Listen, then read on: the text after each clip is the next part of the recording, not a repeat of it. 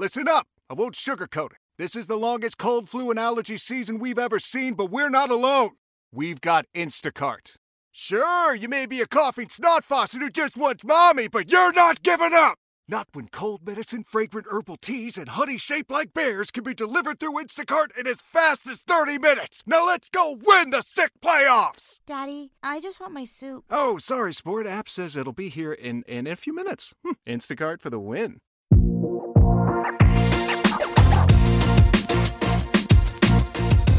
Behind the Knife, the surgery podcast.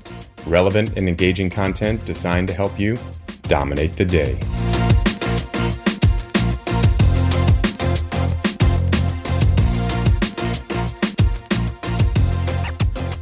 Welcome back to Behind the Knife and our cardiac surgery crash course. As we mentioned before, the cardiac OR can be a daunting place for any medical student or resident who finds themselves on a cardiac surgery rotation. Our cardiac surgery crash course is a short series focused on high-yield topics to help introduce students and residents to cardiac surgery prior to or during a cardiac surgery rotation. My name is Jessica Millar. And I'm Aaron Williams, a cardiothoracic surgery fellow at Duke. And we will be your hosts for today's episode.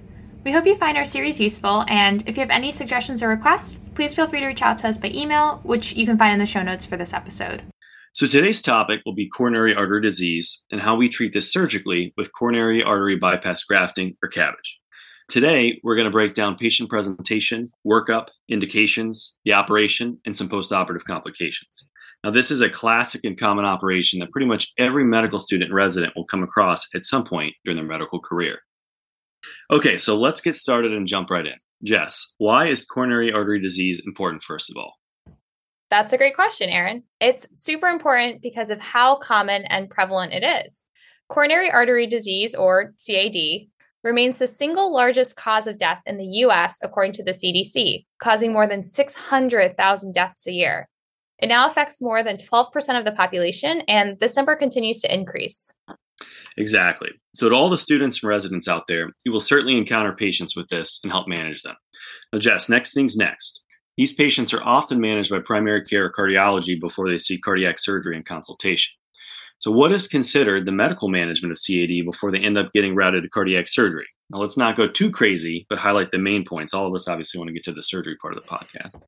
All these patients should have what we call risk factor modification, and that's the long-term management of CAD. So first is lipid management. Usually this is in the form of a statin. Usually we try to target patients having a total cholesterol less than 200 and an LDL less than 100, and that's for primary prevention. And you can even go less than 70 for secondary prevention. Next, you want to do blood pressure management. Now, this is usually in the form of ACE inhibitors or beta blockers. Other medicines, though, that can help include thiazides or your calcium channel blockers.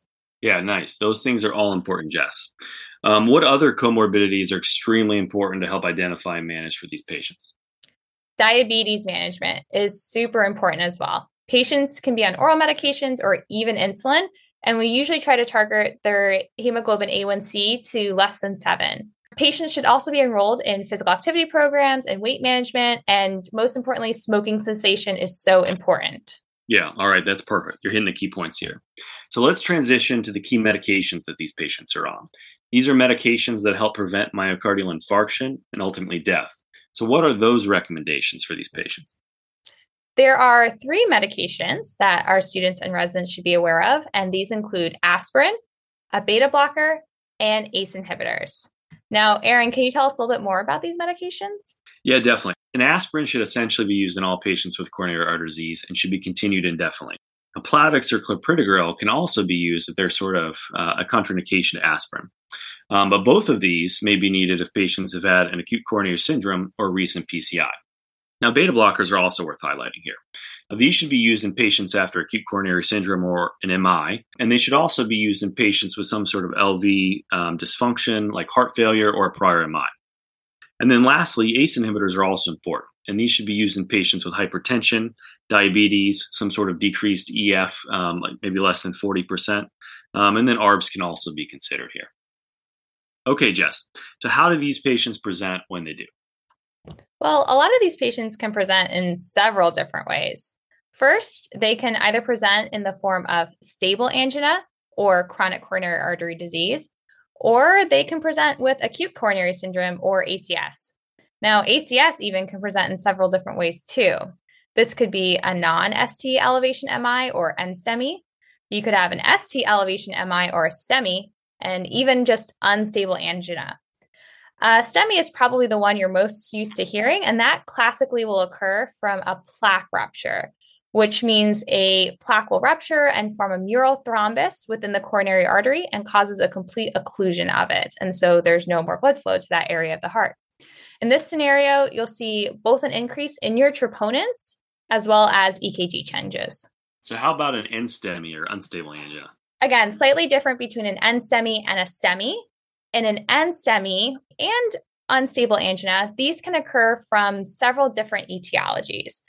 Typically, there's also plaque rupture and thrombosis, but they can also occur from other things such as demand ischemia. So, for example, if the heart is pumping too fast and there's just not enough blood to sustain how much work the heart is having to do, a low flow state like low blood pressure, so again, decreased blood flow to the heart, or anemia, so decreased oxygen carrying capacity to the heart.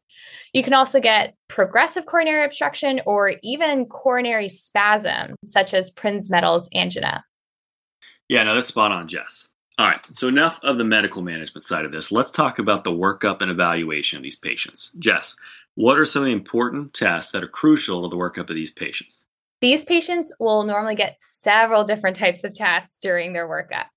At the most basic level, all patients will get some type of lab work, such as CBC, biochemistry, coagulation studies, A1C.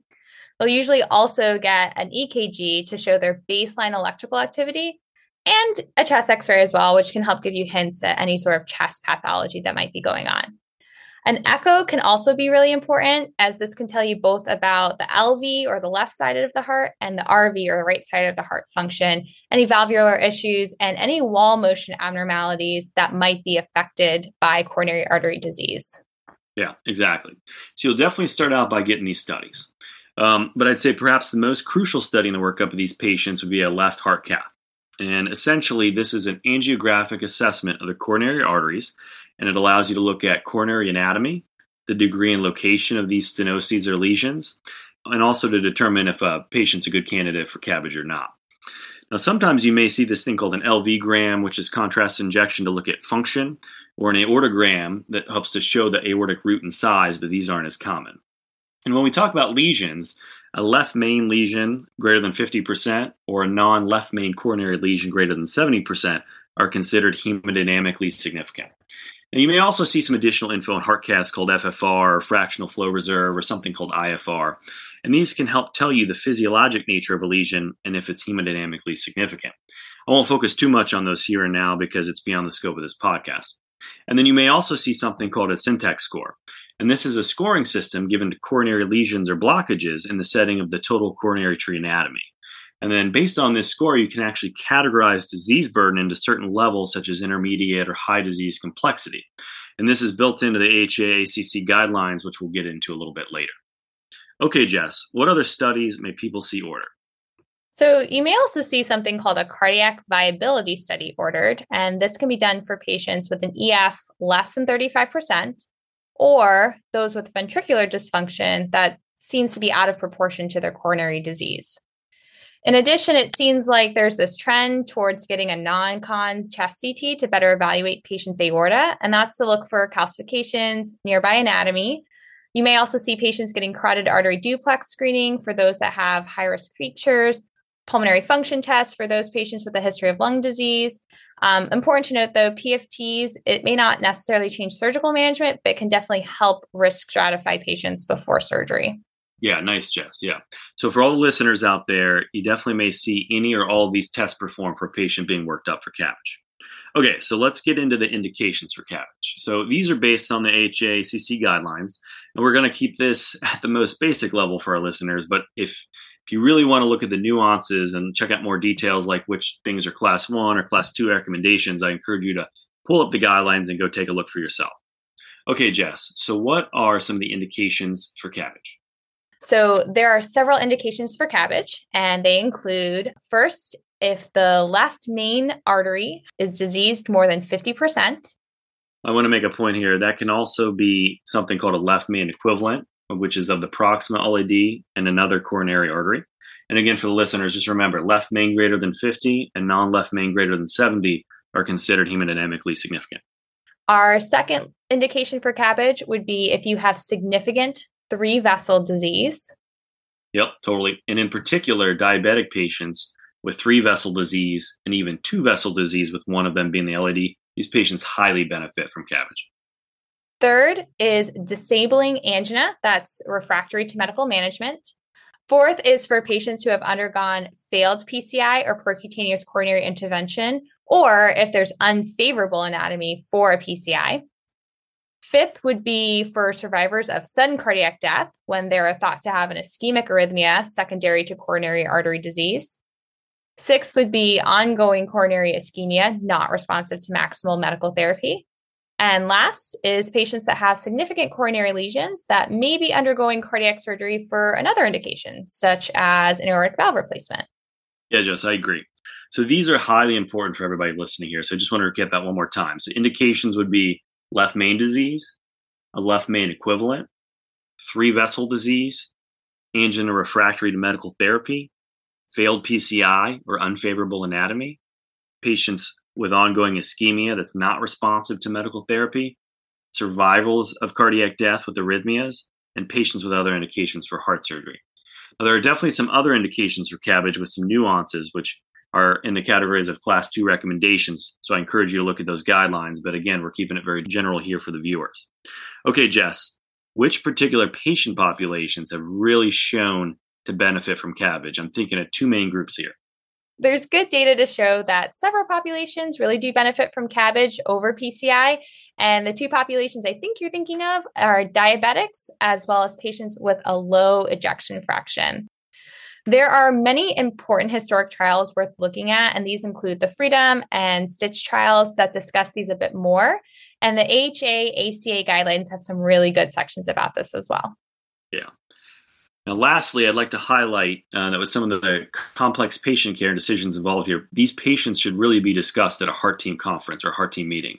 This allows a multidisciplinary approach with the surgeons and the cardiologists to discuss patients, so they often essentially get the best care. Many times, these not so straightforward patients may have many prohibitive comorbidities or age that really requires thoughtful discussion about whether someone's going to get a CABG or a PCI. So it's best to have all these patients discussed together in a multidisciplinary way.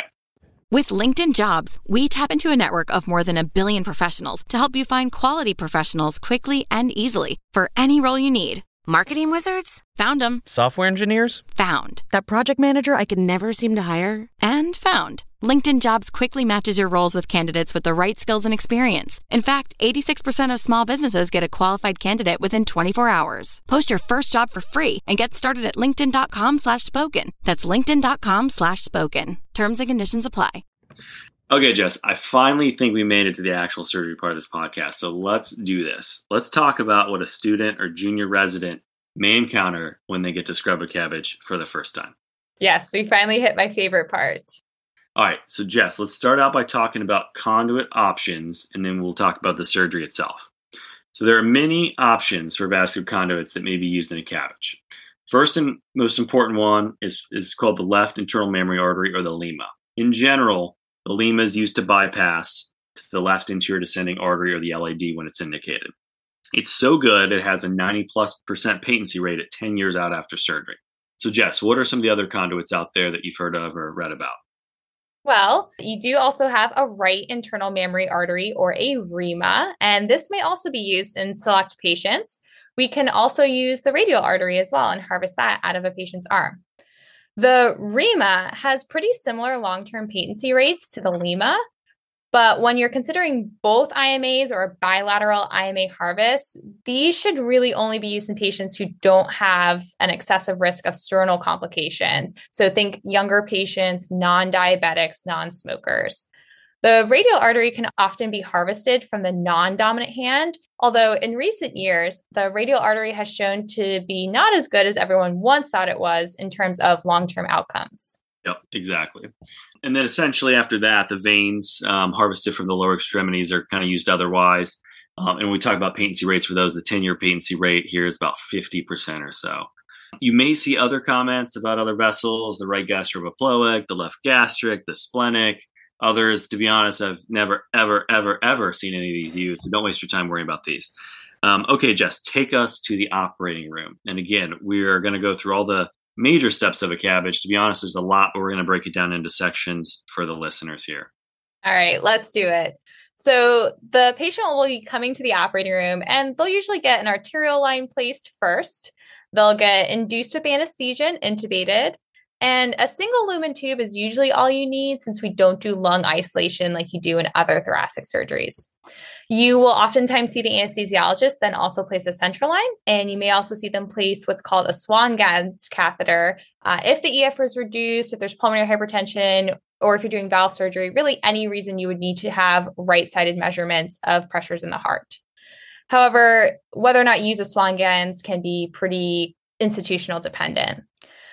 After that, the patient will be prepped and draped, and anesthesia will also usually drop a TEE probe, so a transesophageal echocardio probe, and that way you can look at the heart function and see if there's any valve issues or any other cardiac issues while you're in the operating room.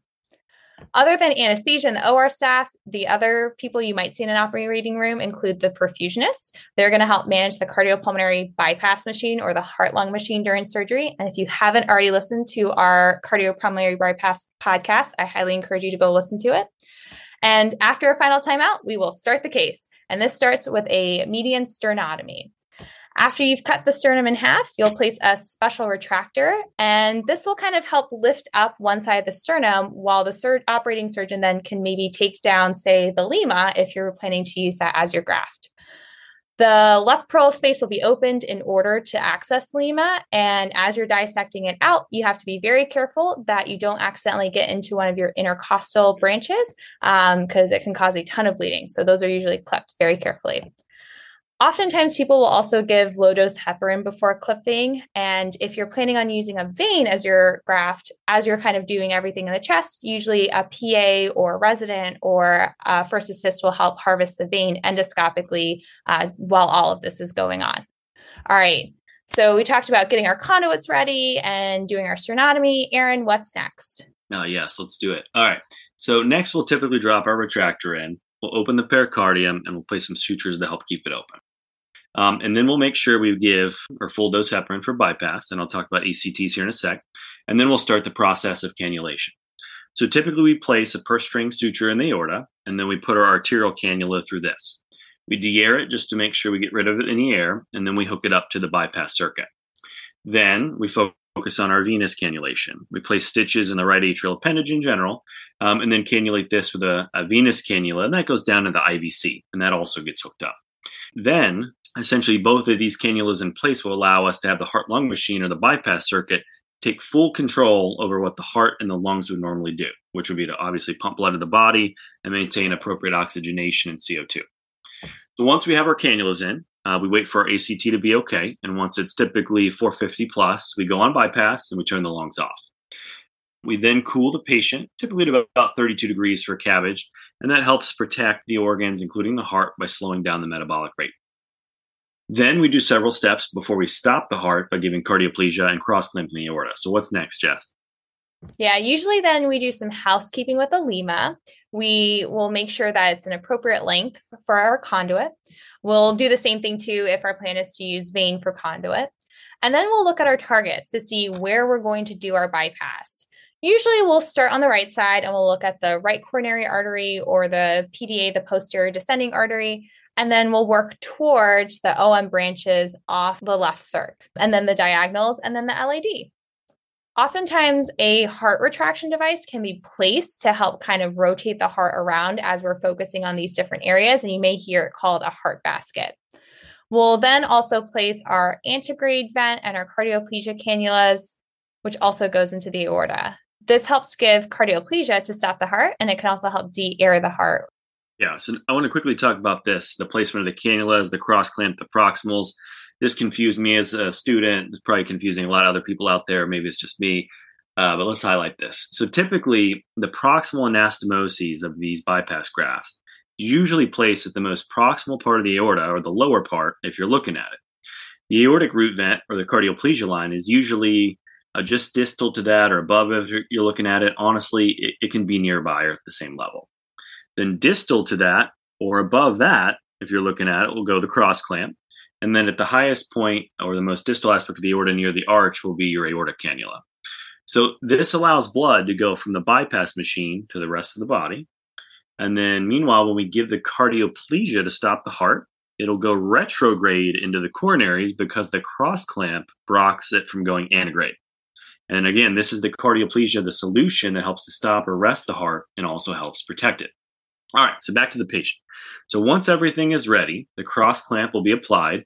And again, that's between the aortic cannula and the cardioplegia line or the root vent. Then we'll give cardioplegia. You may hear terms called del nido or plegiosol, which are different types of cardioplegia.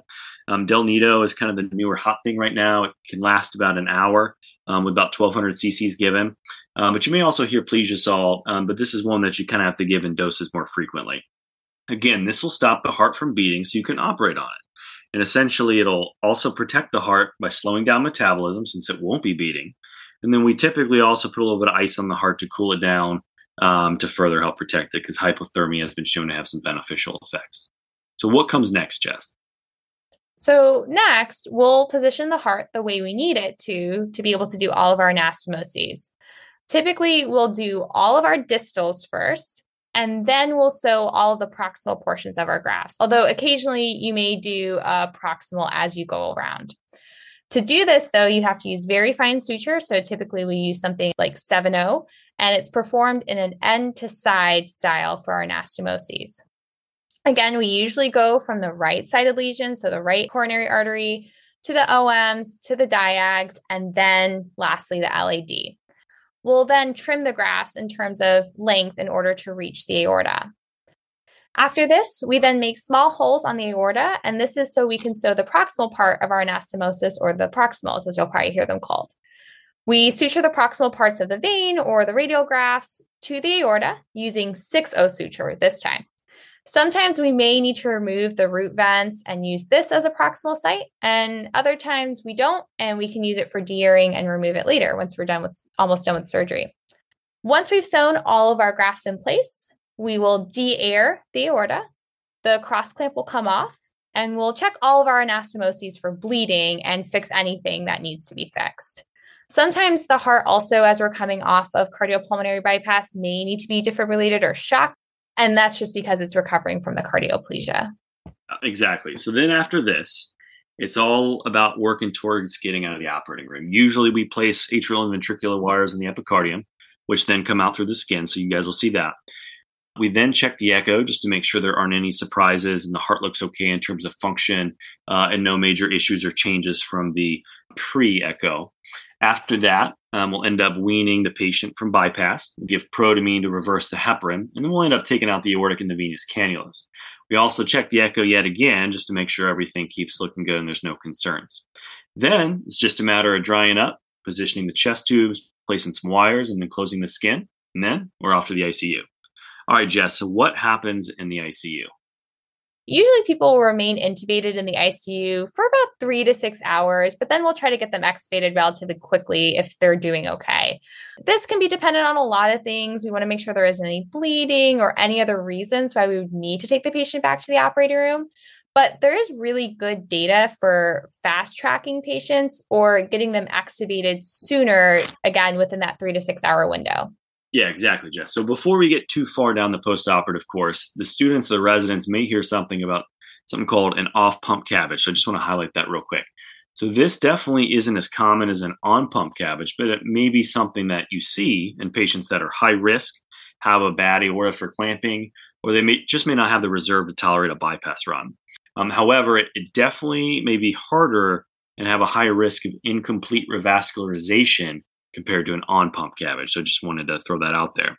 So, all right, so back to the scenario. Once we're back in the unit, what are some of the complications that we care about in these patients? So the first is probably postoperative bleeding, and this is one of the most common complications.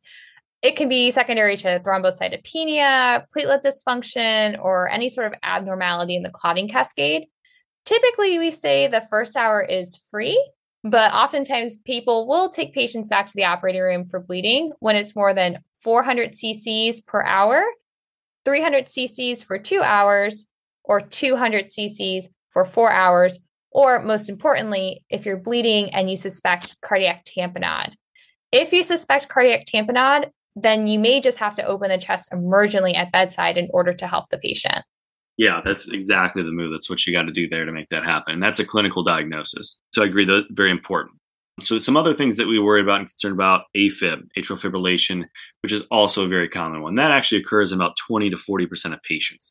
Patients who are older age, have longer cross-clamp times, and COPD, they're more likely to get it, interestingly.